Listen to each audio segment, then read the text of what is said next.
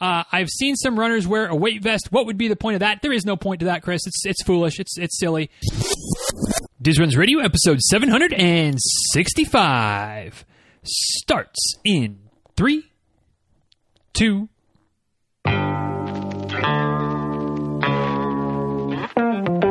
Welcome back to Diz Runs Radio, where I talk with runners from all corners of the running world about running, life, and everything in between. I'm your host, Denny Cray, and it's just about time to head out the door for an easy run and a great conversation. So if you're ready, then I'm ready. Let's get started.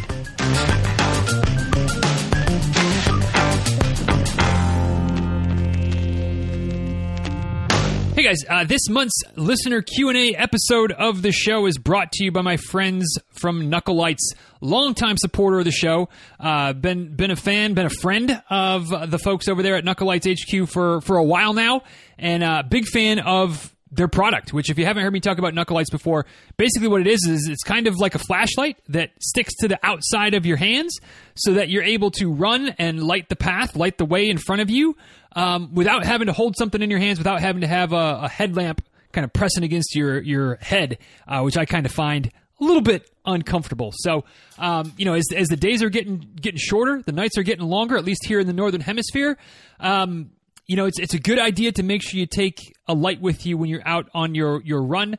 Not only, obviously, so you can see what is on the path in front of you and try to avoid, some sticks or a puddle or whatever the case might be, but maybe more so important so that any cars, any traffic, anything that, might cause you some trouble can see you and make sure to avoid you. Because when it comes to car-runner collisions, cars are still undefeated. So we want to try to avoid that situation if at all possible. And one of the best ways to do that is to make it so painfully obvious to any driver that's out there that, hey, there's something going on the road up there. Let me make sure I slow down and move over a little bit. And Knuckle Lights are a great way to do that. So if you haven't got yourself a pair yet, I can't recommend them strongly enough. Head over to knucklelights.com and get yourself a pair. I probably get them on Amazon as well, but check them out and let them know you heard about the product and you're taking a flyer on them based on my recommendation. Certainly, helps keep them wanting to support the show. But seriously, more important than their support of the show is you making sure that you're safe out there for your runs this fall and into the winter. And Knuckle Lights are a great way to help make that possible. So knucklelights.com for getting yourself a pair of great lights that I find myself using them not just when running either, but when I'm doing work in the yard or doing a little something where it's getting to be dark, I need a little bit of a light right there. Boom, Knuckle Lights, good to go. So check them out, knucklelights.com. So this month, y'all, we got some questions. Y'all powered through, and if you're new to the show, if you haven't heard one of these episodes before, these happen at the end of every month. I take your questions, try to put on my coaching hat a little bit, give you a little bit of advice, a little bit of some suggestions to help you, navigate whatever struggles you're dealing with, or I take your questions and, the ones that are a little bit maybe less serious, and we have a little bit of fun with them. But the best way to get your questions answered if you want to join the party next month or any month down the road is to head over to the Facebook group, which you can just get to by pointing your browser to dizruns.com/Facebook. It'll automatically redirect you through the magic of the internet right to the Facebook group page, and you click to join the group. We'll let you in. Or if you're just next time you're on Facebook, just type into the search bar there the Diz Runs Tribe and come on in and again join the party. And somewhere in the middle of each month, I put up a post that says, "Hey, what are your questions for this month?" And I believe that we've got more questions this month. Goodness gracious! All I've been drinking is coffee this morning. I swear, but my tongue is apparently tied in a knot. But all of the questions we've got more questions this month than I think we've ever had before. So this episode could be a doozy. Hope you got a long run scheduled for today, because if it's just a little shorty, we're not going to get through the whole thing in today's episode, unless you jack it up to like 3x speed. And if you do, you're better than me. 2x is good enough for me when it comes to listening to my podcast. 3x, whew, that's a whole other level. But if you got 3x, you might be able to get done with this one in a 3 or 4 miler today. We will see. We will see how this goes, but I'll try to cut the less than witty banter to a minimum and just dive into some questions right now. So, first question. Well, hold on. Let me press pause because I brought the wrong window up here. Hold on. I'll be right back. All right, we're back. I opened up the show notes for today's episode. We just have the abridged version of the questions, but the show notes do have some links, some relevant stuff, and a whole lot of unrelevant stuff like memes, GIFs, the whole 9 yards. So if you want to check that out for today's episode, for this quick tip episode, it's dizruns.com/675, I believe, or no, 765. Let me get my number straight there. dizruns.com/765 for today's show notes. Now we'll get in officially to the first question from Nita Sweeney, Ms. Nita Sweeney, who was on the show not too long ago talking about her book, Depression Hates a Moving Target. If you haven't gotten that one yet, go get yourself a copy off of the Amazons. But Nita asked, missed my 17-mile run, might also miss my 20-mile run. Marathon is on October 20th. Is it too late? Should I drop to the half? Nita, I think that I don't think that you have to drop to the half. I think there's still, you still got, as this episode goes out, you still got, 6-7 weeks, something like that, between now and your race date.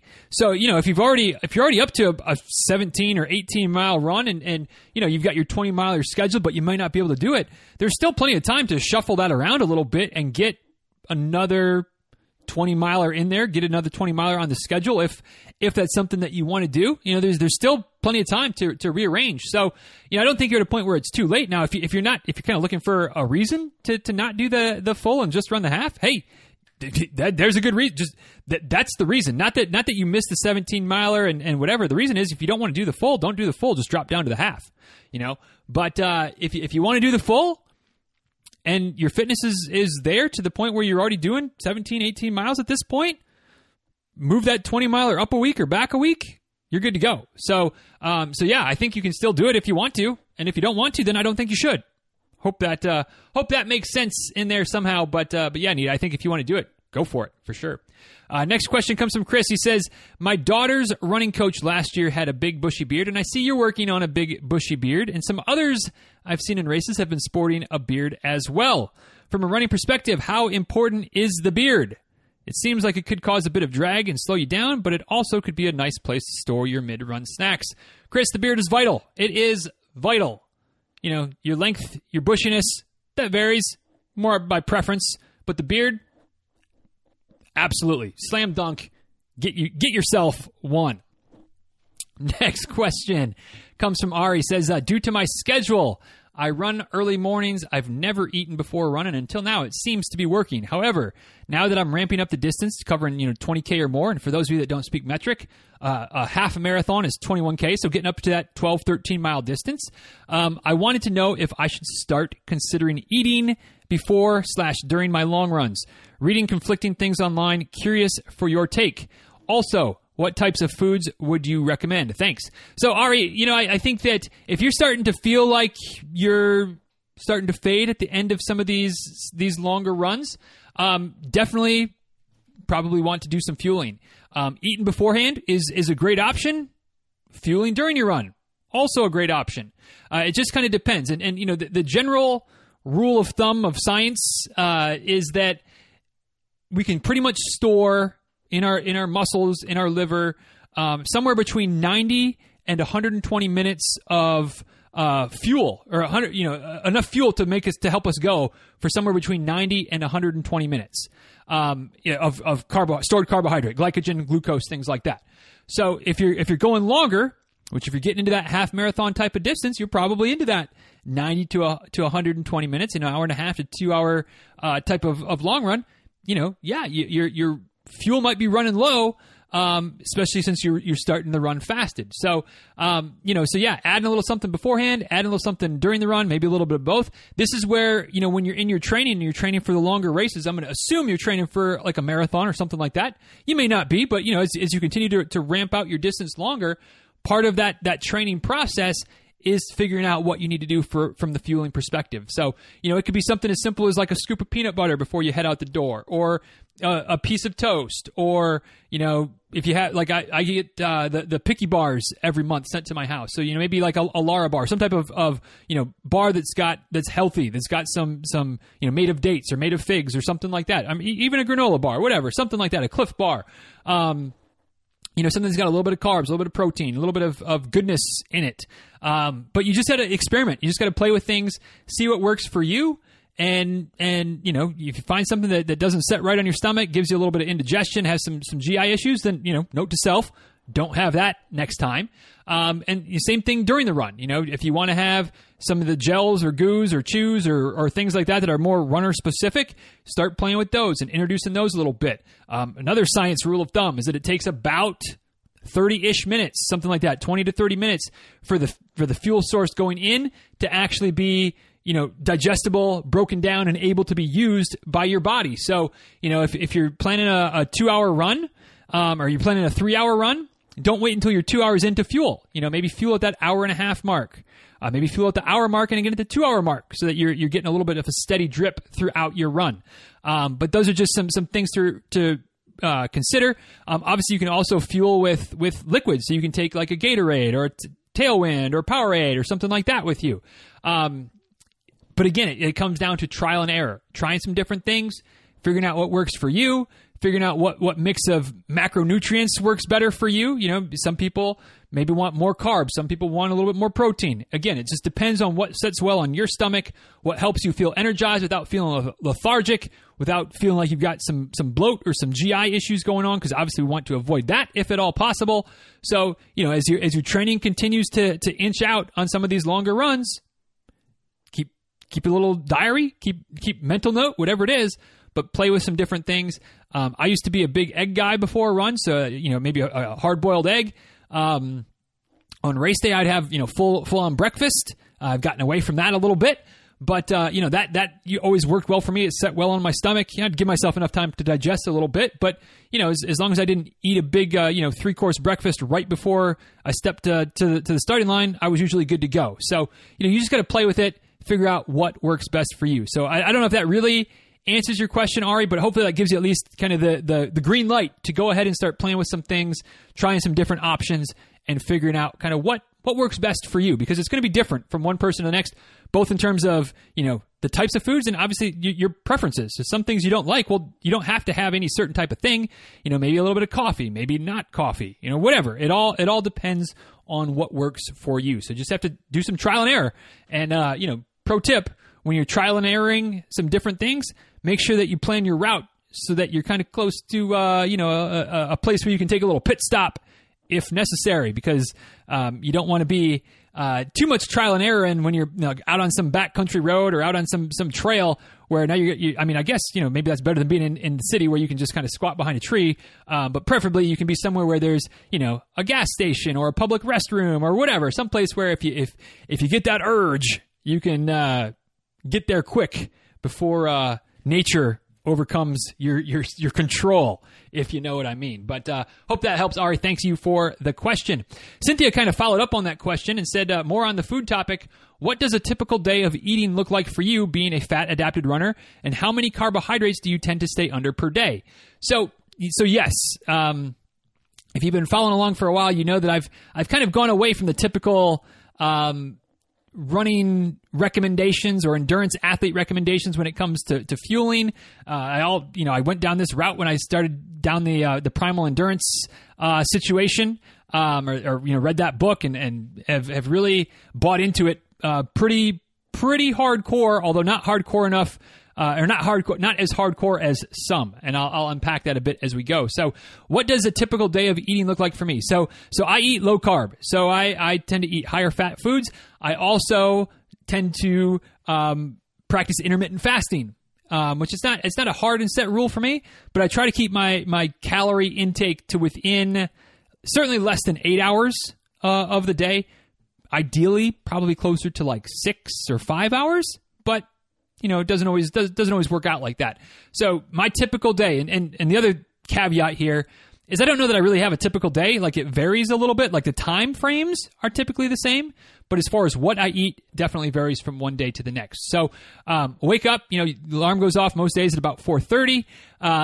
Get out of bed, start drinking the water, right? And so I'll have between the time I wake up And, somewhere between like 9 and 10 o'clock, I aim for 48 ounces of water. I do lace my water with a little bit of vitamin C powder and some sea salt to try to get some electrolytes back in, also get some vitamin C in, which is good for immune health and a whole host of reasons that vitamin C is kind of the wonder drug, or at least the wonder vitamin, I guess, not so much a drug. But lots of benefits to vitamin C. So I overdose on vitamin C starting from first thing in the morning. So I'm taking vitamin C, water, and sea salt, 48 ounces of it, because I have a Nalgene bottle. It's 24, 25 ounces, whatever, when it's full. Fill that up twice. That's how I start my day. Whenever I finish that second bottle, or somewhere between 9 o'clock and 10 o'clock usually, I start drinking coffee. And I drink coffee. I drink more coffee. And I drink more coffee. Starts off black coffee from whenever I start until about noon. Usually about noon, whenever I refill my coffee cup, somewhere around, between 11:30 and 12:30, whenever I'm getting a refill in there. And yes, I've done my pull-ups to get my refills. And then, I get my, if you know that story, you know that story. If not, just disregard.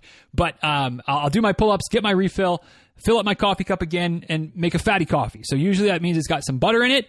Sometimes it means it also has some, like coconut oil. Sometimes not. Sometimes an egg yolk. Sometimes not. Just kind of depends on how hungry I am. If I'm really hungry, I might load it up with a bit more fat. If I'm not super hungry yet at noon, I'll just throw some like a tablespoon of unsalted butter in there with my coffee. Let that melt and then swirl it all around, so it's not just all the butter at the top, which I've done that before. It's not as tasty as when you mix it up a little bit, and then drink that. And so that's like my first, that's breaking the fast. Some people would say it's not really breaking the fast. Some people say it definitely is, because it's not water. I mean, some people would argue that just drinking black coffee is breaking the fast. Whatever. You get different takes on that line of thought. But I start taking in calories at about noon with a little bit of fat in my coffee. Keep drinking the coffee, though, until about 2. Somewhere between 2 and 3, I stop drinking the coffee, switch back to water, again, laced with vitamin C, laced with sea salt. And usually about then is when I'll actually have my first bite of proper food for the day. Although some days it doesn't happen until 3 o'clock. Some days it doesn't happen until 4 o'clock. Some days it doesn't happen until 5 o'clock. It just kind of depends on what's on the schedule, how the day is shaking out. Obviously, if I'm really hungry, I'll make a point to it. If I'm not that hungry, then, whatever. If I get to it, I get to it. If not, whatever. No big deal. But lunch is usually something that's definitely, slanted towards the side of protein and fat, and maybe a little bit of carbs. Like I might have a piece of fruit. I'm kind of a fruit addict, so I typically maybe have some grapes or an orange or some type of fruit before I have the heavier, if you will, part of my lunch, which could be it could be breakfast. It could be breakfast food. It could be eggs and bacon. Sometimes eggs on a bed of spinach. Sometimes it's tuna fish in a romaine lettuce wrap. Sometimes it's lunch meat in the romaine lettuce wrap. Sometimes it's leftovers from dinner the night before. But it's usually going to be protein, fat heavy, light-ish on the carbs for breakfast, lunch, whatever you want to call it. Whenever I eat, somewhere between 2 o'clock and 5 o'clock is when I have my first meal. Then just keep on with the water. Dinner somewhere between 5:30 and 6, usually with the family. Again, protein, fat, and vegetable heavy. So some type of meat, usually chicken, pork, beef, whatever, some combination therein. Sometimes seafood. Again, it varies. It's not like a real set thing. Some type of vegetable, whatever, broccoli, Brussels sprouts, peas, whatever. Some type of, typically green, not always, but typically green vegetable. And that's dinner. Finish up my water for the day. So I end up with 2 more of those bottles of water. So I get, somewhere between 95 and 100 ounces, depending on exactly how full I fill my bottle of water. And that's my typical day. I'll probably mix in some peanut butter here and there somewhere. A couple of scoops of peanut butter is pretty much a standard thing, but it's not at a specific time. It just kind of depends how hungry I am. Mix in a little bit of extra fruit. I try to get at least 4 fruits, veggies, and it's typically 3 fruits and 1 veggie. I know I need to do better on that. And it's not necessarily servings. It's probably each time it's probably a double serving. So I like to think I'm getting a fair bit of produce into my diet. But again, I should probably err more on the side of more veggies than fruit, but whatever, it is what it is. I probably have some cheese mixed in there as well, kind of a little bit more calorie dense item. Especially since, I'm trying not to like go way under my calories. I'm just trying to eat the same number of calories in a shortened window. So you got to have some fairly dense calorie foods, right? If you're going to only eat in 5 hours, 6 hours, and still have as many calories as you'd have if you were eating over a 12 or 14 hour window. But that's kind of my typical day. I may have a nightcap, a glass of gin, or a glass of tequila at some point. Usually probably twice or 3 times a week. That's usually around dinner time, so I'm finished with that by 7:30, 8 o'clock at the latest. I try to not have any calories after 8 o'clock. Again, it's not hard and fast. That's the goal. Sometimes it's a little bit later. Sometimes it's not. Sometimes it's good. Whatever. But that's the typical-ish day. I hope that wasn't too boring. I hope that kind of answers your question. Maybe gives you something to think about because, quite honestly, I eat like that. I've eaten like that pretty much, exclusively for the last 20 months or so. I feel better than I've ever felt. I feel like I have more energy. My endurance is better. It certainly ties in with the heart rate training side of things. As far as how many carbohydrates, I have no idea. I've stopped tracking that. Every so often I'll track a little bit if I feel like I'm putting on some weight and I'm trying to figure out where it's coming from. But usually it's more of tracking calories. It's not so much tracking carbs. I don't know the exact number. Obviously, it depends on what fruit is ripe and what fruit is in the house because that's where most of my carbs come from. But whatever, 50 grams, 75 grams, maybe 100 grams once in a while. I do have a little bit of a soft spot for, like I said, taking a tablespoon of peanut butter, drizzling a little honey on top of it. So sometimes I get a few more carbs from the honey if I go a little bit crazy there. But whatever. I don't keep track. I would wager that almost every day is less than 100 grams of carbs. Some days maybe I get a little bit heavier if I do have like a sweet potato, along with the fruit, along with a more of a starchier vegetable. It might add up a little bit. I don't freak out about it. I don't worry about it. I am too lazy to track that on a regular basis. But that's my general day of fueling. Flies totally counter to all of the endurance diet gurus, but it really works well for me, and I feel great. And my running is getting better every day. So I'm not gonna argue with it. It's working. So that's what I do. And then to kind of tie that back in with Ari's question, I definitely do all my runs fasted. I don't eat before a marathon, other than I might have a piece of fruit. Like I said, fruit junkie here, but I might have a piece of fruit before a race day. But like when I did my S&G 26.25 or 0.2, I guess, but it ended up being 0.25 last weekend. I didn't have anything beforehand. I just had my water. I had my water. I took my water bottles with me. I did throw some Tailwind in after about 20 miles to give myself a little extra boost. Didn't really probably need it, but it just kind of helps pick up the spirits a little bit, to have a little flavor with the water. But yeah, I mean that's how I roll these days. So I don't know if that was interesting or not for everybody, but got the question, so we'll answer it. Hope that makes sense to you, Cynthia. Next question comes from Sharon. She says, how many rest days do you recommend per week when training for a marathon? I've taken as many as 3, but in my current training cycle, I'm down to 1 complete rest day every week, which includes 3 to 4 runs, 1 or 2 strength training days, and 1 day for yoga. And is yoga something that you'd recommend on rest days? So, when it comes to rest days, Sharon, and like total complete rest days versus days where you're not running, but you're doing some other things, it really depends. I personally like one pretty good rest day. Sundays is usually a day that I don't do a whole lot. I might do some work around the house, but I don't usually run, don't usually do yoga or bike or anything like that. So Sunday is usually a pretty restful day for me. And then I run 5 days a week, and then on Wednesday I do biking and yoga usually, but no running. That seems to work for me. I feel pretty good when I do that. So if that type of schedule works for you, great. If you needed a couple extra rest days or whatever, that works too. I think that maybe sometimes, and maybe I'm guilty of this as well, of forgetting to mention this. So that's why I'm going to mention it here. I think that the bigger thing is, instead of how many pure rest days do you have, is how do you feel? How do you feel? How do you feel? Do you feel like you're rested? Do you feel like your energy? Do you feel like you're dragging all the time? And the key here is, what's your sleep look like? Maybe instead of looking at how many pure rest days do we have each, during a training cycle, maybe the better question to ask, the better thing to look at, the better thing to focus on is the sleep we're getting at night. Because ultimately, that's way more regenerative, restorative than having a day where you're still up and you're on your feet and you're working or you're doing things around the house or whatever, but you're not running. Well, yeah, I mean, that's technically kind of a rest day, kind of a day you didn't run.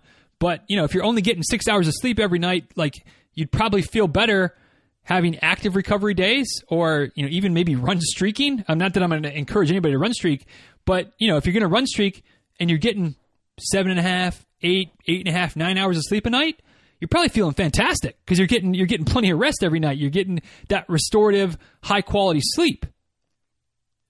So, you know, how many rest days do you recommend? 1, 2, 3, whatever, 0 if you're looking at maybe not running every day, but having a day where you're doing more of an active recovery. You're doing some easy swimming or some easy biking or a good yoga routine or something like that. I think all those options are great.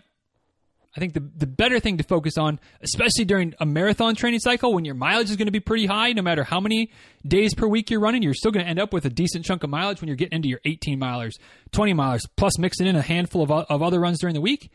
Make sure you're focused on your sleep as opposed to rest days. Do what you need to as far as rest days. 1, 2, 3, whatever. But prioritize your sleep, and I think you'll get farther ahead than worrying about how many rest days is the right number. You know, whatever fits your schedule, that's the right number. But sleep is where it really matters. Cindy says, next question, what are some good runner books to self-diagnose common running injuries? My go-to is definitely The Runner's Fix by my friend Mike Swinger, who's been on the show a couple times. Great book, pretty short, pretty sweet, pretty easy to understand, which I think is the most important part. But it goes from, I mean, every type of issue that you might be facing as a runner, from your feet to your shoulders, to your head, to your neck, all kinds of things as far as how to, you know, signs and symptoms, ways to treat, ways to prevent. It's a slam dunk. And I was looking at it on Amazon today, and there's a handful of 5-star reviews, and there's like this one 3-star review, and the 3-star review is like, yeah, there's nothing new in this book. Well, yeah, there is nothing new in the book, because the way to treat all these injuries it really hasn't changed. The key is making sure that you're communicating clearly how to treat these injuries, how to recognize the signs and symptoms, how to avoid them. And Mike's book is a slam dunk on that. So the Runner's Fix, I've got a link in the show notes today, dizruns.com/765. That is an affiliate link, so it'll take you right there to Amazon. You can order it, click it. It'll show up to your house in a couple of days. And I get a little kickback from that. So that you feel free to use that if you want. Otherwise, just go into Amazon, type in the Runner's Fix. It's a great book, a great resource. Very, very highly recommend it. And if you're not hurting, not dealing with an injury right now, get the book anyway, so that you can stay that way, right? You can start to implement some of the tips and tricks that Mike has spelled out in the book. He's a physical therapist, by the way, so he knows his stuff. He knows what he's talking about. Wrote a great book. I mean, I can't recommend it enough. The Runner's Fix by Mike Swinger. But hope that helps, Andy. Hope you're feeling better soon if you are dealing with a little bit of an issue right now. Next question comes from Neil. He says, I think I heard a PT say once that you need to be warm for stretching to have any benefit. Is that the case, or can you stretch certain problem areas anytime throughout the day? So, to answer those two questions, yes and yes. Now let me explain. Yes, you're going to have the most benefit when your muscles are warm, because your muscles are kind of an elasticy, stretchy type of tissue. And just like anything that's elastic or rubber or whatever, you know, when it's warmed up, it kind of has a little bit more give to it. It's a little bit less brittle. If it's cold and you try to stretch, you know, something elastic, some type of rubber band, stick a rubber band in your freezer and then pull it out and see how stretchy it is. It's going to snap as soon as you put any tension on it at all. Your muscles aren't quite that, that fidgety to cold and a little bit of tensile force upon it, but it's a good way to think about it, right? And so, you know, if you have your muscles warmed up at the end of a run, at the end of a workout, they're gonna give more, which is gonna help you get a deeper stretch. It's also gonna be less likely that you're gonna tweak something, pull something during your stretching, so it's a little bit safer. That said, can you stretch certain problem areas anytime throughout the day? Yeah, pretty much you can, because your muscles aren't just warm after you've gone out and run for an hour. You know, as long as you're, I mean, if you're, they're never like cold, you know, air quotes cold. because we're warm-blooded creatures, right? But when you haven't moved for a while, it's good to loosen things up a little bit before you do much stretching.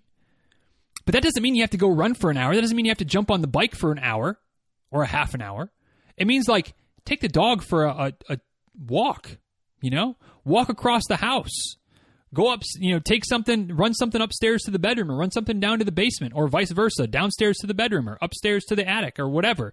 To go up and down a flight of stairs, and in that 30 seconds, your muscles may not be as warm as they were at the end of an hour-long run, but guess what? They're warm enough. You've moved them around enough that you can stretch. Now, you might not be able to stretch quite as deep. You might not be able to stretch quite as far. But if you've got a little area that's giving you some problems, you can certainly stretch it then. And here's the real key when it comes to improving your flexibility, improving your range of motion by stretching. Our bodies, the more frequently we stretch, the better.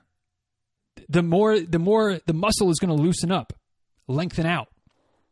So, I've said this before that, one 45-minute stretching session where you're doing yoga and stretching, whatever, one 45-minute yoga session per week is something. I would argue that you'll get more bang for your buck by doing, a bunch of 3 or 4 or 5 minute sessions that total up to 40, 45 minutes of stretching over the course of the week, but you're hitting it a little bit every day. So, if you can hit that multiple times per day, if you can get one decent little stretch session in at the end of your run or at the end of your workout, but then, after you've helped do the dishes or put the groceries away or taking the dog for the walk, like I said, or taking the laundry upstairs or whatever, after you've moved around a little bit throughout the house for literally a minute, 2 minutes, 5 minutes, get a little stretch there. Get a little stretch, after you've done your run, you stretched, you took a shower, you got ready to get ready for work, do a little stretch there. Your muscles are still warm enough, okay? But you get that little bit of a stretch here, a little bit of a stretch there, several times throughout the day. That's when you see some progress. That's when you see some gains in your flexibility. So, yes, you can stretch throughout the day, pretty much any time. Now, if you've been sitting at the desk, sitting at the office for 6 hours without getting up, get up and walk to the bathroom first. Get up and walk to the water fountain. Get up and walk to the copy machine. All right, but once you've gone up and walked and come back, now you can move around a little bit. Stretch your calf a little bit. Stretch your quad, whatever little stretches you can do discreetly that you're not going to get in trouble for at the office, whatever. But you can do those pretty much anytime throughout the day. Move a little bit beforehand is going to help you, but don't feel like you're only warm at the end of a workout, because that's not really the case. Just don't force your stretch. If you aren't real warmed up, just a light little stretch, but a light little stretch repeated a bunch of times over the course of a week leads to some progress. So hopefully that helps you, Neil. Hopefully that helps you improve some of that range of motion that kind of sounds like maybe you're struggling with a little bit. Next 2 questions, both from Cynthia. First one, how many weeks before a half marathon do you taper your long runs, and by how much? This is really going to depend on the fitness level of the person and kind of what the fitness goals are and how the training has gone. But for me, in general, or for me, the most of the folks that I'm working with, if training has gone pretty well according to plan, just 1 week. So 2 weeks before the half marathon, we're going to do a long run, So maybe that's going to be 10 miles. Maybe it's going to be 15, 16 miles. Again, depends on the person, depends on the level of training, depends on what the goal is. But we're going to do our last pretty good long run the week before the marathon, or 2 weeks before the marathon. Then the half marathon. I know what I'm saying, but I know what I'm supposed to be saying, but the words aren't coming out. Like I said, I promise just coffee today. And water, of course, because, like I said, I had my 48 ounces of water and a handful of cups of coffee. Here we go. But, 2 weeks before the half marathon, we're going to do our last long run. Then the week before, probably something in the neighborhood of 6 to 8 miles, 6 to 9 miles. Again, it depends on the person, depends on the level of fitness and the goals and things like that. But somewhere like that, kind of cutting it down a little bit in the middle. And then that week between that last not really long run and the race, we're going to pull back even farther, do a couple of easy runs, no crazy workouts or anything like that. Just some easy runs to keep things loose a little bit, maybe a little bit of time on the spin bike to just kind of move the legs around, break a little bit of a sweat, kind of burn off some nervous energy, maybe a little bit of yoga, whatever, a little bit of extra sleep, a little bit extra foam rolling, but just try to prime the pump so that everything is as good as possible, as rested, recovered, and ready to go on race day, because that's what the taper is for, is to make sure that you're rested, recovered, rejuvenated, not to keep trying to make any more fitness gains. At that point, the hay's in the straw's in the barn, the hay's in the barn. The fitness that you have is the fitness that you have. And so giving yourself 2 weeks from your last kind of real long run before your half marathon is I think perfect. Now, some might argue that you need another week, a third week. I don't know, but I don't think that that's bad. I just don't think that's maybe necessary. But again, it depends on your level of fitness, how experienced you are, things like that, how the training has gone. And if it's a little bit new, a little bit worried, maybe you want to have an extra week of tapering in there, just to be safe, just to make sure you're fully rested and recovered. So some things to think about. No clear-cut answer, but that's kind of the loose guideline that I tend to follow is 2 weeks for even a marathon, but certainly for a half marathon, last real long run 2 weeks before the race day.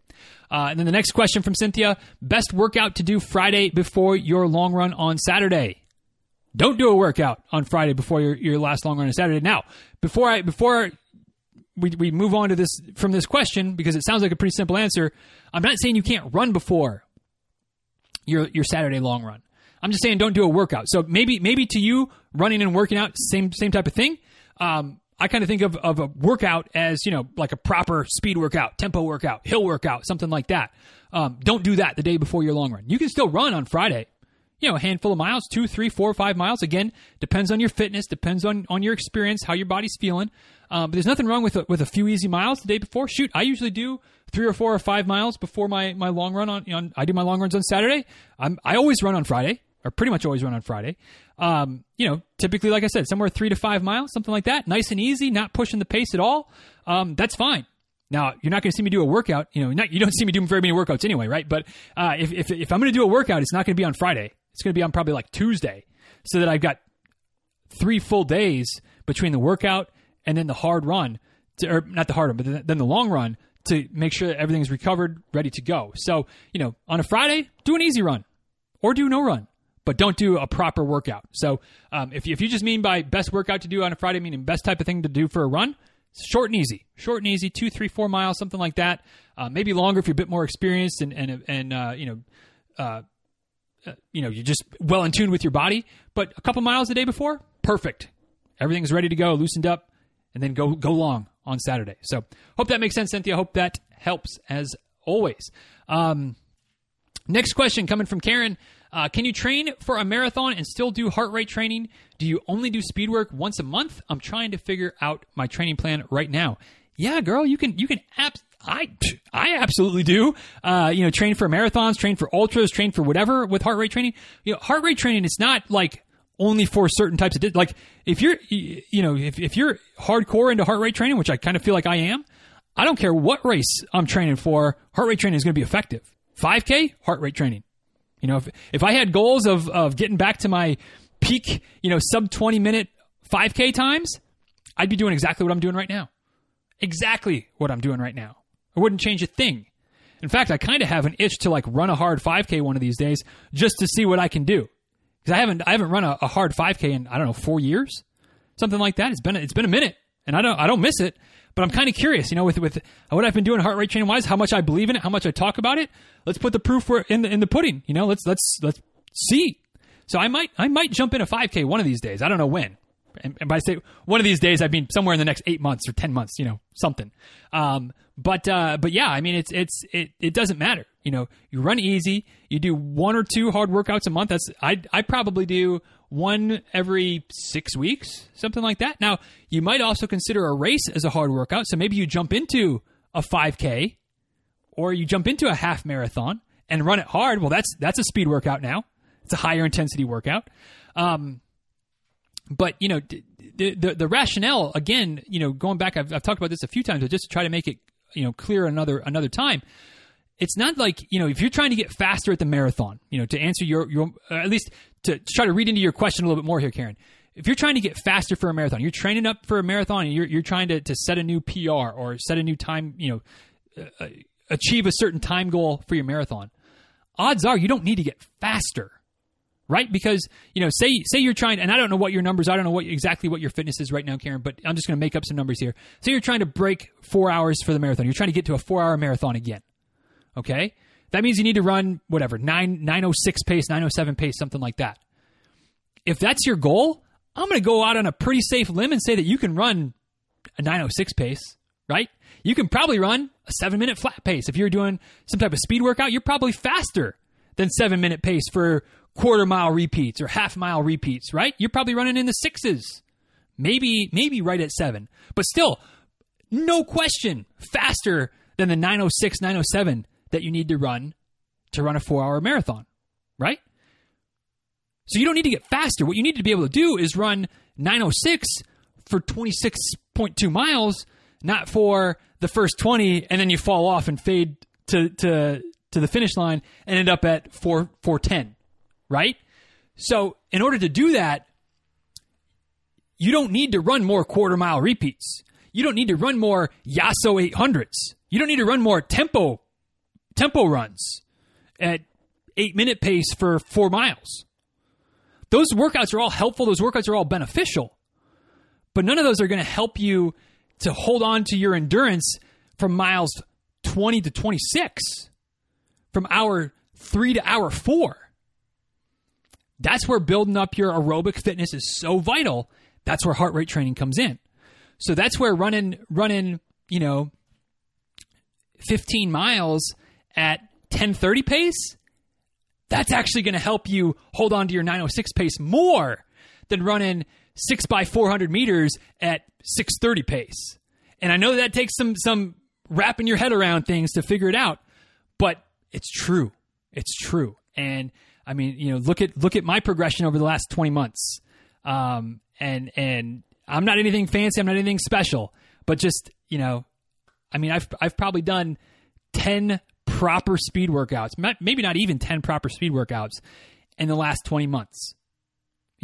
I've done some races. I've done some fast finish long runs, which I think are still kind of, they're still a workout. I don't know if they're proper speed workouts or not. You run 15 miles easy and you run the last 4 miles, just pushing the pace, and it's not really that fast, but it's harder than you've been going. It's a higher effort. And I'm doing nothing but trending in the right direction, getting faster, feeling stronger, not fading at the end of a marathon. In the last marathon I ran in January, the last one I proper raced, I ran sub 4 hours for the first time, and I never really slowed down. I think my splits were pretty well even. I was a little bit slower the second half than the first half, but by like a minute, like nothing crazy. I felt good. I felt strong. And I haven't run a training run at that pace, I don't know, in 20 months.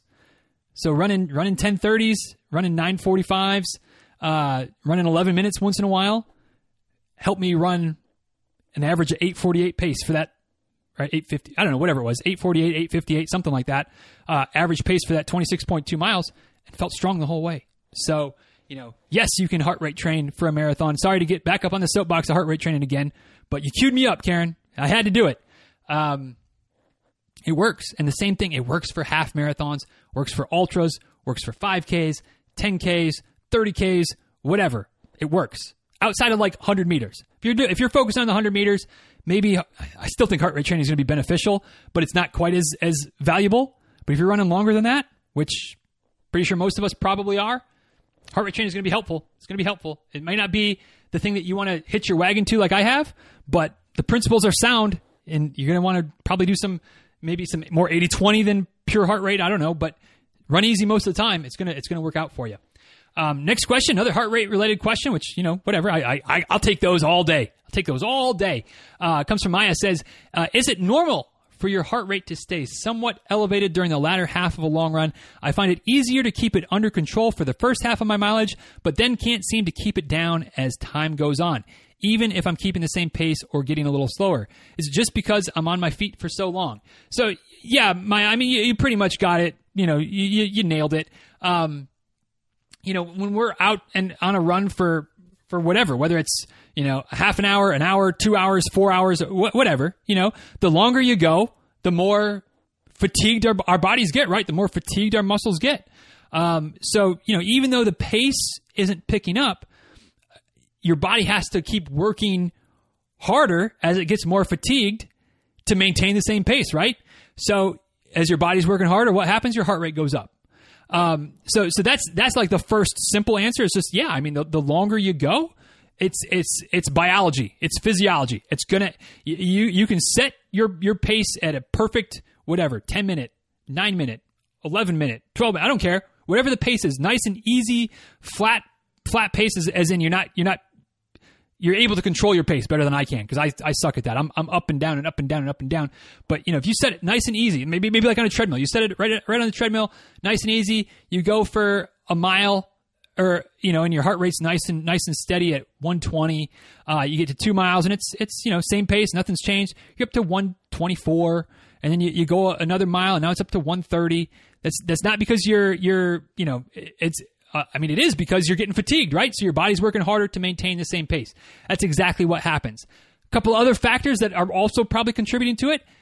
I have a theory, and it's just a theory, so it might be completely misguided, but I feel like part of the reason that my heart rate really spikes and really I have a hard time keeping it down in the last mile or mile and a half is I think there's just a little bit of human, from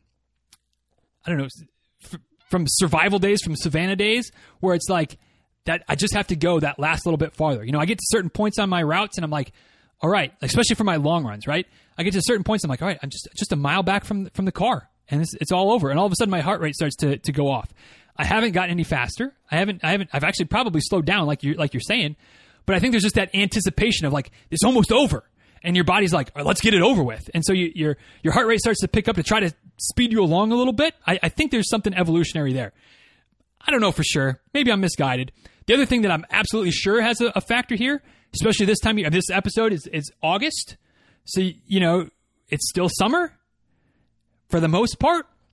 We're starting our runs probably in the dark, probably before the sun comes up, right? Especially our long runs. We're starting them at 5 o'clock, 4 o'clock, 6 o'clock in the morning when it's still dark and probably as cool as it's going to be, at least as cool as it's going to be before we're finished with our run. We're finishing our run at 7, 8, 9, 10 o'clock. The sun's starting to come up. It's getting hotter. And yeah, you start getting hotter. Your body's working harder to cool itself because you're generating body heat, of course, while you're running. Body's trying to cool itself. The air temperature, the humidity isn't helping the matters any. So your body's working harder to send more blood to the surface to try to cool itself, which means there's less blood going to your legs to try to propel yourself. Your heart starts beating harder. Heart rate goes up. So, I think there's a few factors probably at play, but the most simple one, the longer you go, the higher your heart rate's going to go. It's just simple biology. Simple biology, totally normal, nothing to worry about there at all. Next question. I don't even know if we're halfway through yet. I don't think we probably are, but here we go. We're just going to keep pounding. We're already at 40, 48, 49 minutes. Goodness gracious, it's going to be a marathon of an episode, but we knew that. I already told you that was going to be the case. It's just proven to be the case. Here we go. Another question from Sharon. She says, I always thought, quote unquote, cross-training meant any physical activity that wasn't running, like anything, yoga, weights, swimming, cycling, walking, CrossFit, etc. In last month's Q&A, I got the impression that it has to be something aerobic, like swimming, but not weight training as an example. So is strength training, is one strength training day and one aerobic activity like walking or spinning better than 2 strength training days? As you know, I overthink everything, LOL. So Sharon, I'm probably guilty of muddying the waters on this because I'm pretty sure that I used to pretty much say that anything that kind of like you said there, any activity that wasn't running counted as cross training. And to a certain extent, that's somewhat true. I've certainly changed my tune now, and basically at the point where cross training is aerobic activity, strength training is strength training, yoga is yoga. All right.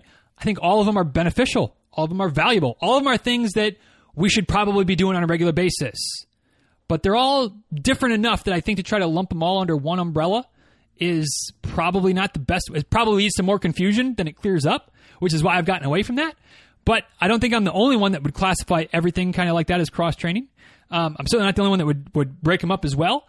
I don't think it really matters as much, as far as how you want to classify it. I think that what matters is that you're getting a little bit of a mix of different activities. So, you might do, if you have 2 non-running days per week that you're still being active, kind of going back to your previous question, you might do strength training on 2 of those days, 1 week. Another week, you might be feeling a little bit more worn down. You're like, I'll just do strength training one day. I'll do some cycling, or I'll do some yoga. As long as you're kind of mixing them up a little bit, making sure you're hitting some different areas, hitting some different body parts, hitting some things some different ways as far as cross training, strengthening, flexibility, mobility with the yoga. and then obviously you're running as well, you're going to be fine. So I guess what I'm trying to tell you is to not overthink it, even though I know that that's probably not the easiest pill for you to swallow. But as long as you're mixing things up a little bit, you're okay. You're okay. But variety is the spice of life. Variety is the spice of life on the dinner table. Variety is the spice of life when it comes to your fitness as well. So, running heavy, as far as like that's the bulk of your fitness work. That's awesome. I mean, that's me. That's probably all of us, right? But we don't want to be running exclusive, but we also don't want to be just running and strength training, because now we might get tightness, and we might get some lack of range of motion, which could cause us some problems. So you want to get some stretching and mobility work in. You don't want to be just running and cycling, because strength balances and strength imbalances can occur. So it's good to get some strength training. It's good to be strong. It's good just for life, but certainly for running as well. So just mix it up a little bit. Get some of that variety, whether that's a strict, like, I do these things on these days, or whether it kind of the grab bag approach where, Tuesday and Thursday are kind of my variable days. So some days it's strength, some days it's yoga, some days it's cycling, some days it's a little bit of both, whatever.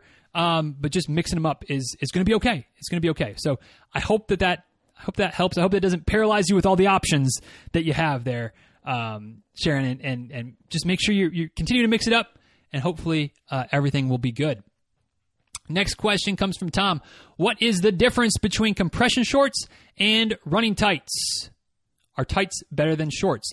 Honestly, the difference is that, and this is going to sound ridiculous, but the difference is that compression gear, compression shorts, compression tights offer compression. Running tights typically probably don't.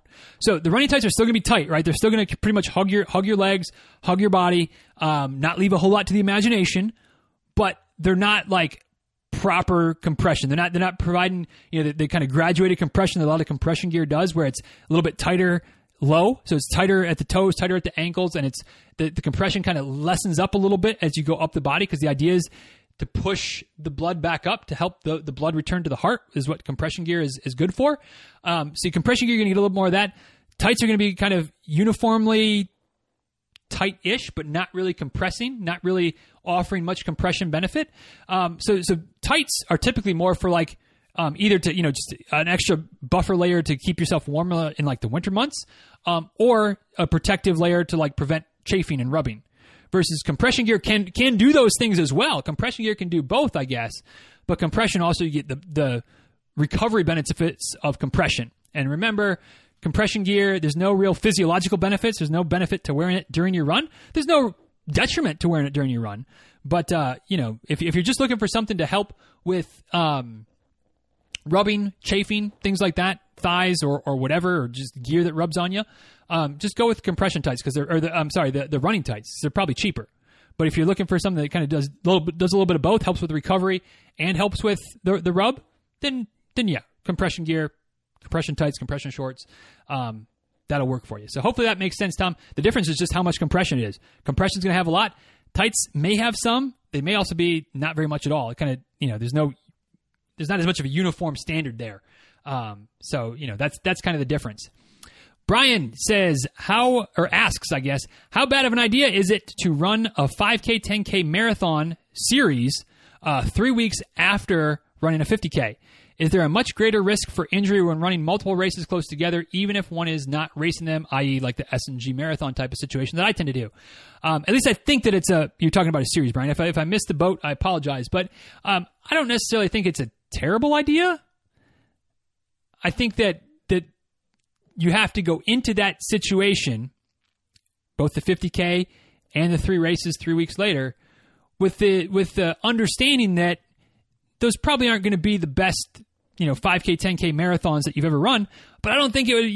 If you're running 5K, 10K marathon on back-to-back days, or maybe the 5K, 10K one day, the marathon the next day, I'm imagining you're probably not planning to just kill it in all 3 races anyway, right? Because that's not a very good recipe to run hard that many times in a row in such a short window. You're going to be fatigued. Just throw the injury risk out aside, which is a very real risk. But just from a performance benefit, you're not going to do a hard races like that and expect that they're going to be you're going to be strong and stronger in all of them. So, I don't think it's a terrible idea. I think that the trick is to go into it with the right expectations. So you run the 50K, and the 3 weeks between the 50K and the other races, the mentality is it's all about recovery. So you're going to take whatever, the first 5, 8, 10 days off after the 50K to just let your legs recover. At least pain-free plus 3, maybe even more than that. Maybe you go pain-free plus like 6 or something like that. I don't know. But, recovery is the priority there. Because the fitness is obviously strong. You just ran a 50K, 3 weeks later, you'll be okay to run a marathon. And a 5K, 10K the day before, you'll be okay. Especially because you're not hammering them, right? You're running them for fun. You're not really racing them. Then, once the legs feel good, once the legs feel recovered, you start running again. But you keep it easy. You keep it short. Basically, you're just kind of tapering. I mean, I know you're not necessarily tapering, but like you kind of have taper mentality in this 3 weeks between your races. And just kind of keep things easy. Listen to the body. Don't force a run. If something doesn't seem right, cut it off. Cut it short. Don't force it. A little extra time foam rolling, a little extra sleep, recovery stuff. And then when the races come about, then you kind of take inventory at each race, the 5K, 10K marathon. How am I feeling? Everything feels good? Well, you can probably push the pace a little bit. Again, you're probably not going to run them all out because you got another race either the next hour or the next day, but you can push it a little bit. If your legs are still kind of heavy, still kind of not all there, then just cruise along, have fun, enjoy yourself. Fitness shouldn't be a problem, and if you recover well enough, it shouldn't be any greater risk of injury than it is when you would just do something like that anyway. If you were quote unquote just doing that series of races over the course of a weekend, so it's all about just being smart and going in with the right expectations of like, I'm not trying to kill every one of these races because that is where the odds of an injury go way up. So be smart there, and you'll be fine. Have name of the game, have fun. As long as you're having fun, the pace doesn't worry you. You're not as worried as much. You're good to go. Before we dive into the next question, thank you for that question there, Brian. Just want to take a second and plug Knuckle-Lights once again. Knuckle-Lights.com. I'm not a big headlamp fan. I'll admit it. And it's not because Knuckle-Lights is a sponsor and some headlamp company isn't the sponsor. Like they're just not comfortable to me. I'll wear one once in a while if I have to. If I forgot to charge my Knuckle-Lights, basically, is the only time that's the case. And the Knuckle-Light battery, they're pretty legit, so I don't have to worry about that very often. But every so often, maybe. But typically, nope, just Knuckle-Lights. That's all I need. Great, no matter how dark it is, out on a trail, out in a barren desert, not desert, but a desolate road. You're good to go. You're good to go. You don't need anything extra. I usually just use one light. To be honest, they come in a set of 2. One is all I need. But you could have both of them. You have double fist your Knuckle-Lights, you'd be good to go. It'd be like you almost need your sunglasses if you double fist in your Knuckle-Lights. But super comfortable, easy to, still carry a dog leash, still carry a water bottle, still carry your phone, whatever. You're like, they don't interfere with your hands and your ability to hold things at all. So if you're like, gosh, I really would like a light, but I don't really want the headlamp thing, and I'm carrying a flashlight. Like, no, you need Knuckle-Lights. That's simple. Knuckle-Lights.com. Let them know you heard about it here. But you will not regret it. At least I haven't heard anybody. I don't know if you've gotten Knuckle-Lights because I recommended them and you don't like them. Let me know. I would love to hear it. But I haven't heard any. I've heard a lot of people say yes, they're great. Yes, I love them. So I would encourage you to check them out. Knuckle-Lights.com. So the next question comes from Jackie. I don't know what we still got 10 questions. Oh, goodness gracious, we still got a bunch of questions. But here we go. Next question comes from Jackie. I run up hills by effort, not pace, in training and on race day. What about downhill? More than just a gradual hill for training, 5K, half marathon, etc. How should I attack the downhill?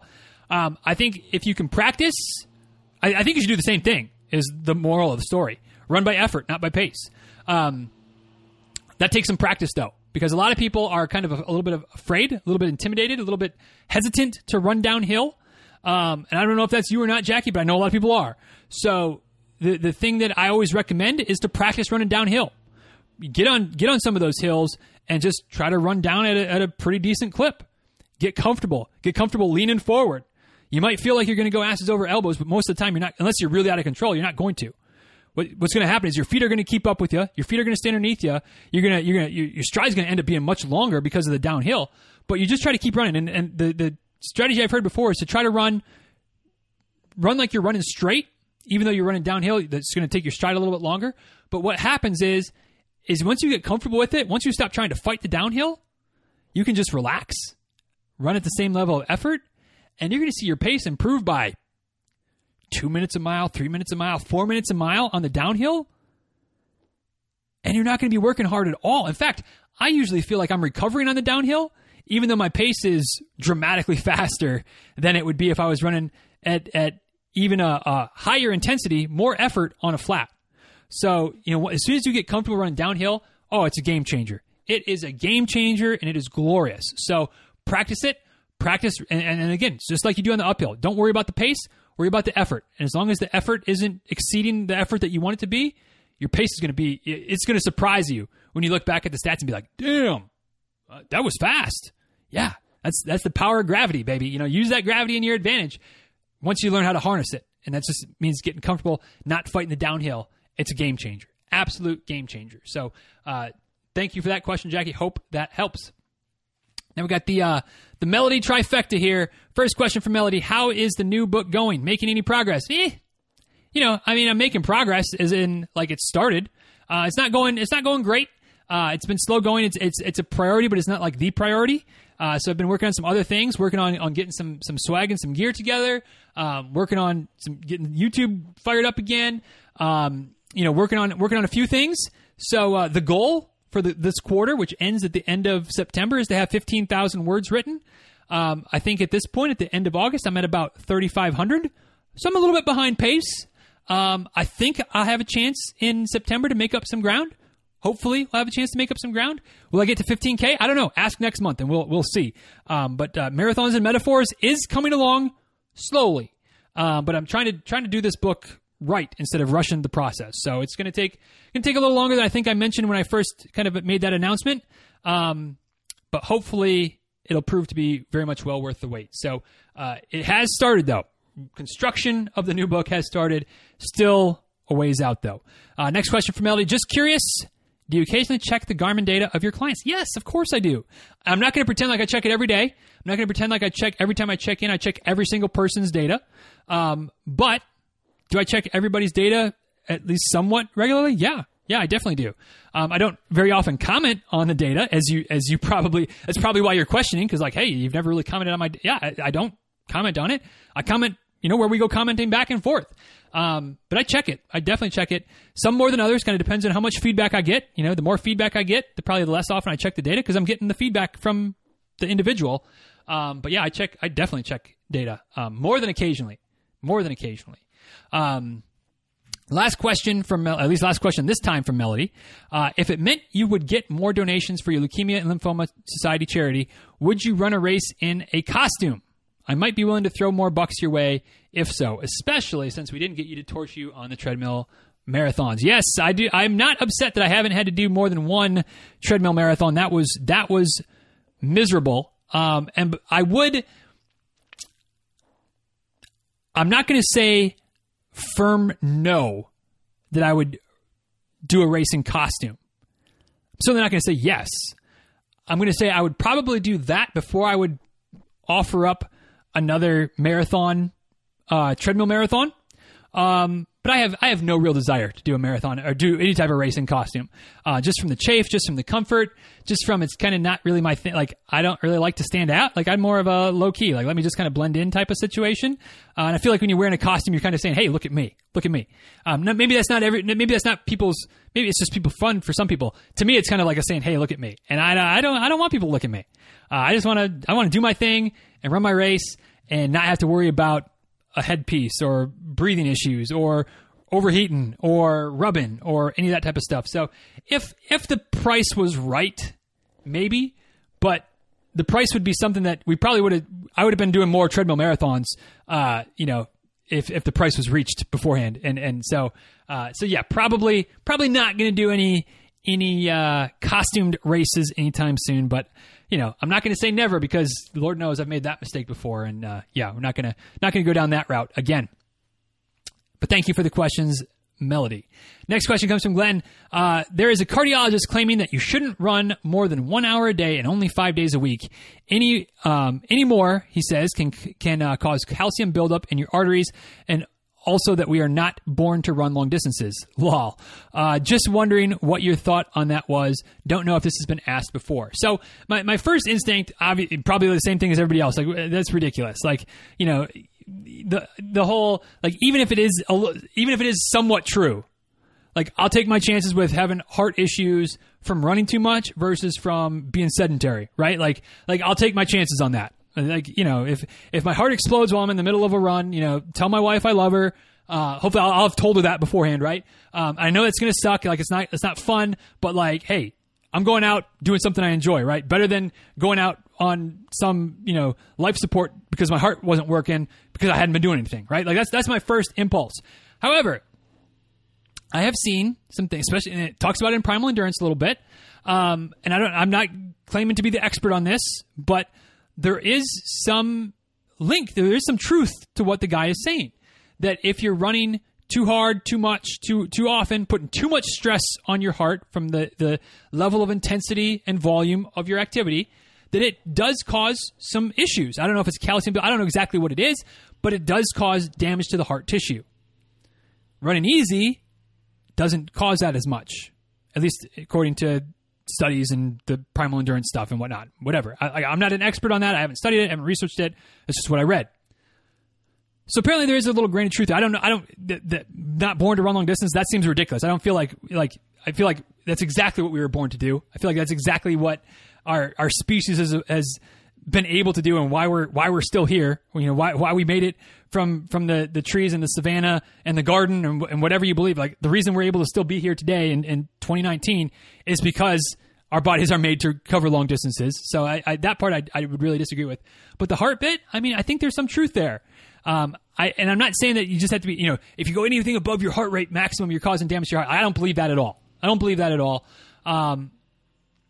I think that kind of the level where you'd have to be to, assuming there is no underlying undiagnosed conditions, if you just had a normal, totally healthy heart, healthy cardiac muscle. This is me speculating, so don't, if I'm wrong on this, don't come at me with your pitchforks and your torches and stuff. But my estimation, if your heart's totally healthy, the level and the intensity and the amount, the volume of high intensity running you would have to do to really cause some serious, long lasting, permanent heart issues, other than like the elite of the elite, the most totally driven folks that are just hammering it every day, I don't think we'd get there. I don't know. I guess I default back to the, if that's what gets you, then that's what gets you. But I'd rather take my chance with that than not being active and dying because of sedentary lifestyle. Just like the people that say your running is going to be terrible for your knee. You're going to hate the fact that you're running so much 25 years from now. Well, if that's the case, that's fine. But you know what else is terrible for your knees? And there's no question about that. Living an inactive lifestyle, being dramatically overweight, and the force that causes. So, I'll take my chances running. I'll take my chances on being active, moving my body, and being healthy that way. And, if that ruins my knees, if it ruins my heart, if it ruins my hips somewhere along the way, hey, that's I'll take my chances with that, because I feel like the odds are better in my favor for being active and being healthy than being inactive, sedentary, not exercising because of what might happen, and seeing where that road leads, if you know what I'm saying. So I pretty much dismiss it, Glenn, but I do think there's a little kernel of truth there. I just don't think that that's something that we should worry about enough, like to just come out and say you shouldn't run. Come on, man. And even then he's saying you shouldn't go more than an hour a day. So I don't know. I don't know how many of us go, 2, 3, 4 hours a day. I'm sure there's some people do, but I don't. Most of my days, it's, 45 minutes to an hour, and then one long run. Well, okay, whatever. That's not an hour a day. It's not even an hour a day if you average out over the course of the week. So I think I'm good on most cases. So I'll take my chances with cardiac issues because I run too much, and I promise you I'll sleep good at night, not worrying about what the result of all that running might be on my heart, on my knees, on whatever. I'll take my chances. But thank you, Glenn, for the question. Hope that answer made a little bit of sense and didn't come at it from the wrong angle, because I hope that I didn't want to try to, but just it's just a little bit ridiculous, I think. Next question, another one from Jackie says, can I ask 2 questions? The second one is, are Pop-Tarts a thing? So I guess this is, can I ask 2 questions, because you already asked one earlier. Of course you can ask 2 questions. Are Pop-Tarts a thing? I guess they are a thing. You go to the grocery store, you see them. They're not a thing that I can ever envision having a use for the rest of my life. If you like them, I guess, if you like processed fake food, then yeah, okay. Bon appetit. I have no use for them, but I'm a little bit of a snobby about my diet sometimes, as you heard when I got into my question earlier from Cynthia about what my normal food day is like. Let's just say Pop-Tarts aren't on my my daily food choices, my weekly, my monthly, my yearly. I've had Pop-Tarts in the past. Cinnamon and brown sugar were my go-to. But it's probably been 10 years, 12 years since I've had a Pop-Tart, and I don't miss them. So, whether that's a yes or no or a Pop-Tart's a thing, that's my answer. I don't care anymore. I don't know. I don't care. No worries. But thank you, Jackie, for that question. Handful more, but I can see the finish line. Another one from Melody. At any point, is running fatigued ever beneficial during the training process?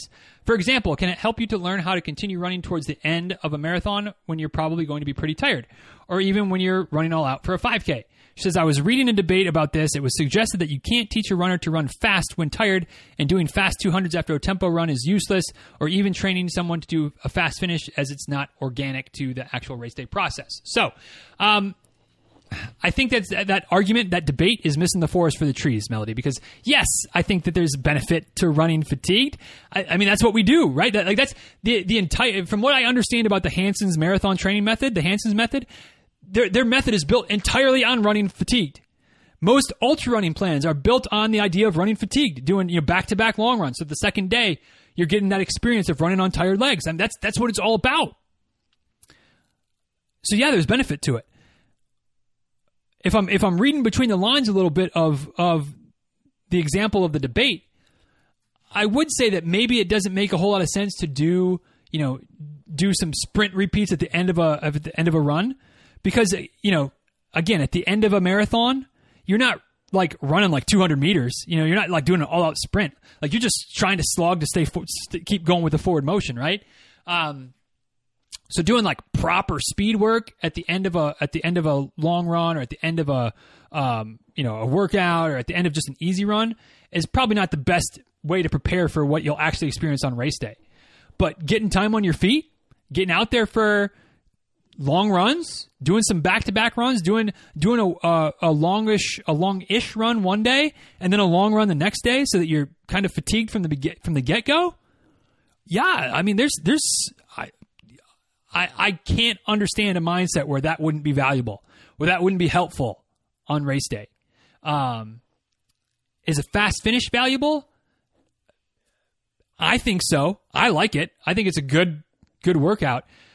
I understand, though, the argument that you're not, like, at the end of, if you're doing 15 miles with a 4 mile fast finish, you're doing 11 miles easy, 4 or 5 miles hard. I mean, that's not exactly accurate to, running a marathon. But I think it's closer than doing a tempo run followed up by some short, hard repeats. I think there's value in training on tired legs. I think there's value in, that's how you build your endurance. That's how you get stronger. That's how you build your mental game, that I can do this. So yeah, I think there's benefits to it. I think it's, kind of comes down to being smart. Comes down to a little bit of common sense. And like I said, I think maybe the debate, from not seeing the full debate, but from hearing your little description of it, I think it's losing the forest for the trees. And that's where it's like we're splitting hairs. And why? Like, we're all on the same team on this. Why are we arguing over something that's kind of ridiculous? Like, yes, there's value to it, but be smart. It's not about doing hard. It's about getting the time on your feet that is going to pay off at the end of a marathon, ultra, half marathon, even at the end of your 5K. When you're just gassed, you're not going 200 meter repeat pace there. It's like you're just trying to hold on to whatever pace you've had to get across the finish line. So yes, there's value to it, but maybe some of the ways we implement it maybe aren't the most organic, or they aren't the most natural. So then you could make a strong argument that maybe it's not as beneficial as we think it is. So there's a little bit of merit to both decisions, but overall, yeah, I think for endurance athletes, which all of us are, training on tired legs, like there's some benefit there for sure. Brooke asks, I know typically we run our longest run and taper 2 weeks before a marathon. I will be out of town at that for that weekend. Here we go. I will be out of town when I should be doing my long runs before the race. Would about 3 weeks of taper mess me up on race day? I don't want to lose any fitness before the race. And she says, just adding that my longest run, when she's out of town, will be on a mission trip. So it's not kind of a type of place where there's going to be treadmills or feel safe doing a run, things like that. So, kind of don't have an option of just doing it while on travel. Yeah, Brooke, there's no issue with doing it 3 weeks out. No issue at all. You're not going to lose that much fitness. Especially when you're on the mission trip, I'm going to imagine that you're probably going to be moving around, walking some, maybe doing some type of physical activities wherever you are, doing the mission stuff. So you're still going to be moving. So it's not like you're going to be just sedentary doing nothing. So you're gonna hold on to a fair bit of fitness there. And then when you get back, you're still going to have 10 days ish. I don't know exactly what the schedule is, but a week, 10 days. You mix a couple little runs in there, nothing crazy. You'll be good to go. You get that good long run in 3 weeks beforehand. General life activity, a couple of runs here and there. In the meantime, between that last long run and race day, you'll be fine. You're not going to lose all your fitness, I promise. And you're going to be hopefully well rested and recovered. That's the goal of the taper anyway. So you'll be good. You'll be good. 1, 2, 3, 4 more questions. Next one from Chris. I've seen some runners wear a weight vest. What would be the point of that? There is no point to that, Chris. It's foolish. It's silly. For those of you that do it, I understand the reason. Here's the reasoning as far as I understand it. It's adding more resistance, making your body work a little bit harder by adding some weight to your body. All right. Maybe you're going to get a little bit stronger, or it's going to help you feel like you're going to be faster when you take the weight vest off because you don't have that extra weight weighing you down. I understand that logic, but it fails because what you're doing is you're overloading your body. Not so much that you're overloading from the cardiovascular system point of view. You're overloading the pounding, the force production that each step takes when you're wearing a weighted vest while you're running. Your body's not used to carrying that additional weight around. And now all of a sudden, when you run, you're adding 2, 3, 4, 5 times the amount of force, impact force on your body as opposed to when you're just walking. And so you're already ramping that up just from running. Now you add 10, 15, 20 pounds of weight vest on the equation. You're asking for an injury. So what is the point of wearing a weight vest while you're running? There is no point. It is pointless. It's foolish. All right. And if you do that, I'm sorry. I'm not hating you, but I'm telling you that it's not a good practice. Stop doing it. Stop doing it. If you want to do weight training, you want to do strength training, do strength training. Do weight training. Don't wear a weighted vest when you're running. Goodness gracious. You're asking for a stress fracture. You're asking for shin splints, plantar fascia. You're asking for trouble. Stop. Take the weight vest off. Leave it home. Use it for doing some body weight exercises or things like that. Some strength training exercise. Use it for what it's for. Strength training, not for run. Oh my goodness. No. Next question comes from Julie. It says, what are people's best tips to make themselves take a rest from running? I can't be the only one here who prefers to run over other activities. So she says, personally, I wash my shoes after a really long run or heavy mileage week, so I can't do the familiar, I'll just go out for a couple of miles because my shoes are wet. I have to sit here and stop, let my shoes dry out. Julie, I've never thought of this before. If I'm going to not run, if I'm taking a couple days off, I just take a couple days off. Like, I just don't go out there. Like, yes, I might want to, but, as I've talked about before, sometimes I just take a little break and I say, I will not run until pick a day on the calendar.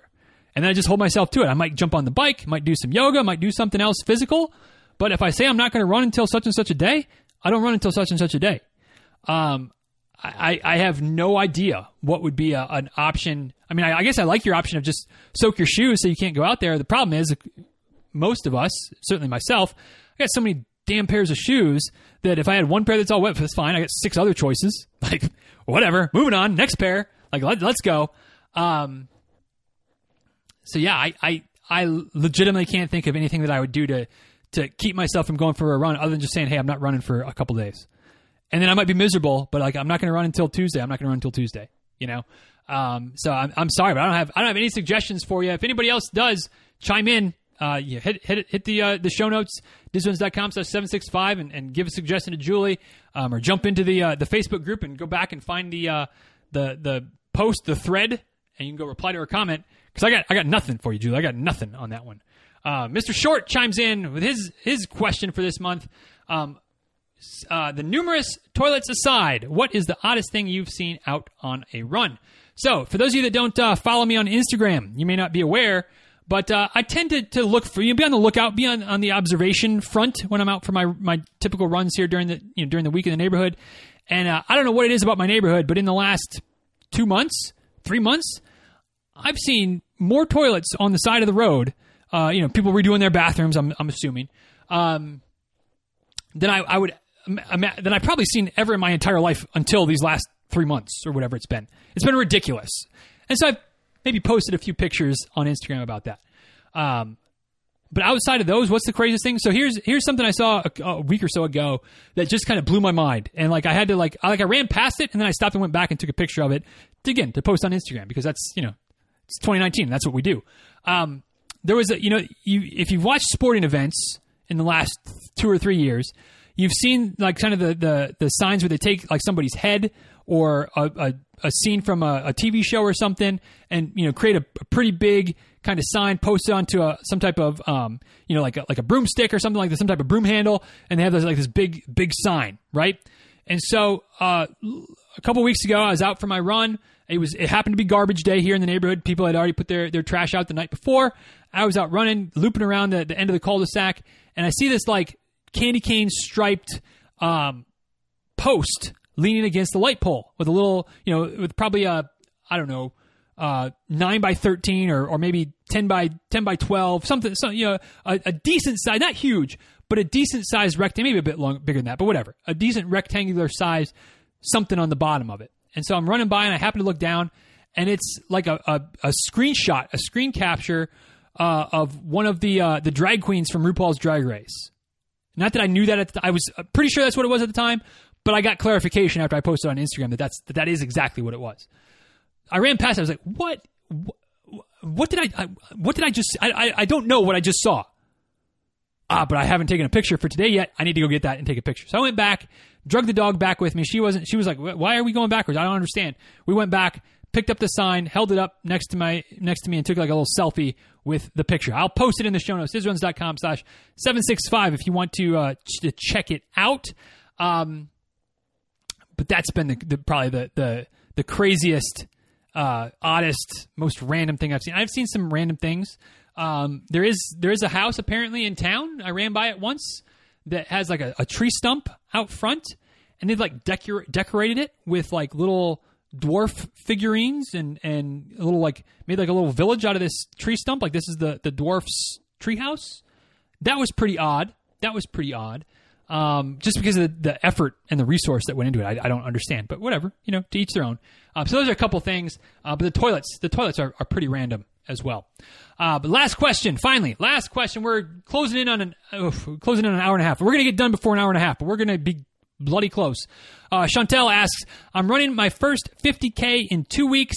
How do I keep my cardio fitness for next season without having to run so much over the winter? I have access to a treadmill and a rower at home, and my local gym offers spin classes. Does rowing and spinning transfer over to running fitness? So to answer your question, kind of maybe yes and no. So when it comes to your cardio, doing some non-running cardiovascular activity is going to help maintain your cardiovascular fitness. Your heart's still going to be strong. Your lungs are still going to be strong. You're going to be good to go. So if you don't run from after the 50K till after the snow melts, but you're still doing some biking, some rowing, some spin classes, some non-running, non-impact, but still cardiovascular work, your motor is still going to be strong. You will, however, lose a little bit of running fitness. You'll lose some of the muscular fitness for your glutes and your hamstrings or your calves, like just some of the muscles that are used for running in the running motion. They're going to lose a little bit because you're not using them, right? Use it or lose it. You're also going to notice a decrease in your body's kind of ability to withstand the pounding force. We talked about pounding earlier with Chris's question about the weight vest with the body's ability to absorb, withstand, not break down due to the force produced when you run. Now, I'm going to assume, based on your question, that you're not saying you don't want to run at all over the winter. You just don't want to run quite as much. You still run a little bit, still run once a week, twice a week, a handful of times a month, and you're still mixing it. You're still doing predominantly the other types of fitness, but you still mix in a decent run every week or so. You might lose a touch of running fitness come the spring, but for the most part, you'll be good to go. Your body will probably feel fantastic because you're giving it a break. And I think that one thing that gets lost sometimes is we're like, we're runners, we have to run all the time. Yeah, we like to run all the time.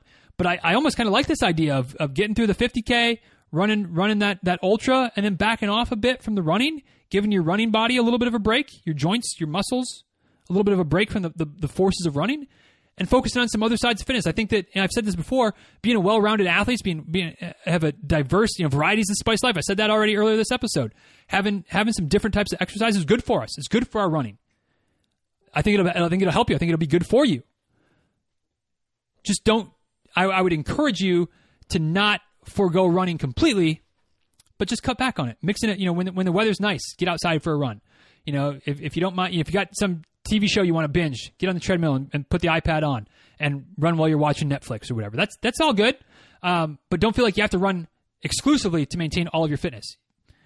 Mix in some different things. Get some rowing. Get some spinning. You'll be fine. You'll be fine come the spring. So I hope that makes sense, Chantel. And I'm honest. I'm going to be honest. I'm a little bit surprised my voice is still here. I feel like I've been feeling it go for the last, hour. We're still going strong. I may not talk the rest of the day, which Rebecca might not. I don't know. She might enjoy that. She might not. I don't talk much anyway when she's home, so she might not even notice the difference, right? But anyway, that is another month of questions, and hopefully another useful month of answers. But thank you everybody for submitting your questions this time around, this month around. And once again, if you want to get your questions answered next month or anywhere down in the future, or if you just want to be part of the Best Running group on Facebook, because that's kind of what we're working on building here, head on over and join the group on Facebook, DizRuns.com/Facebook, or just search for the Diz Runs Tribe. Click to request to join. We'll let you in. As long as you don't turn out to be a douche, we'll let you stay in, and you can participate. Lots of fun, lots of laughs, lots of support, which is the cool thing. I hope that we've built a welcoming community. I feel like we have. So you can come check it out. Obviously, if you don't like it, you can leave on your own. But I like to think that you come check it out. You're going to want to stay. So check it out. Diz Runs Tribe on Facebook, DizRuns.com/Facebook. Once again, if you want to get the show notes for today, some links, lots of memes, lots of GIFs, lots of shenanigans, DizRuns.com/76, what did we say? 765. Got all the things there. Also, you can leave your thoughts, feedbacks, comments. If I missed the mark on an answer, let me know about it. Let me know about it there. Let me know on social media, on Twitter, on Instagram, @DizRuns. Shoot me an email, DizRuns@gmail.com. And I think that's about where we'll wrap it up. One last mention, knucklights.com. You want to check out what they've got if you want to be seen out there, which is the name of the game. Staying safe when it comes to running on the roads in the dark. It's making sure the cars see you. And one of the best ways to do that is to have a light. And if they get a little bit close, you start flashing them in the face. They move over. Believe me, they move over. I put that to practice many a time, thanks to my Knucklights. So knucklights.com. And with that, we'll go ahead and wrap this one up while I still have a voice before I lose it completely. Thank you all for listening. Thanks for bearing with this hour and a half, almost-ish long episode. Whew, goodness. I guess that's the beauty of having a great Facebook group, right, though? We get a bunch of questions each month, so these things keep getting longer and longer. You keep bringing it. I'll keep trying to show up and making sure my voice lasts for the entirety of it. But thank you all for the questions. Thanks for all the support. Thanks for everything you do to keep things going on here at the Diz Runs Empire. Things are building and growing, and eventually there'll be another book and, all kinds of manner of things. But wouldn't be anything without y'all. So thank you all so much for being part of my world. Thanks for letting me be a part of yours. And until next time, be well. Take care. Thanks again for listening. And we'll talk soon, all right? Take care, guys.